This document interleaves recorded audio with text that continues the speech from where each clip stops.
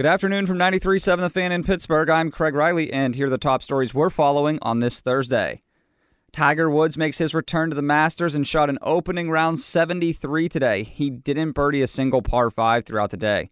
The leaders are Li Haotong from China and Tony Finau, he of the dislocated ankle yesterday during the par 3 challenge.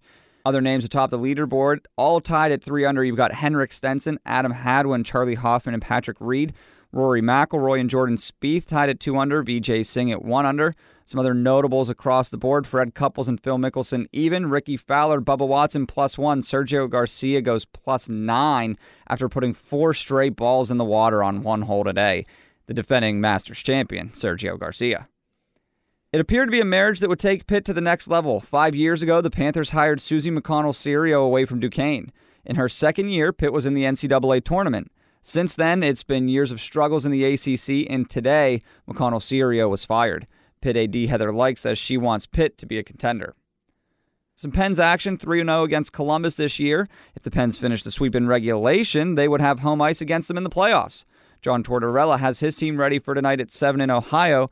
So is Ian Cole as he's facing his old team. You know, there are so many guys on this team, Pittsburgh, that are so talented in different ways.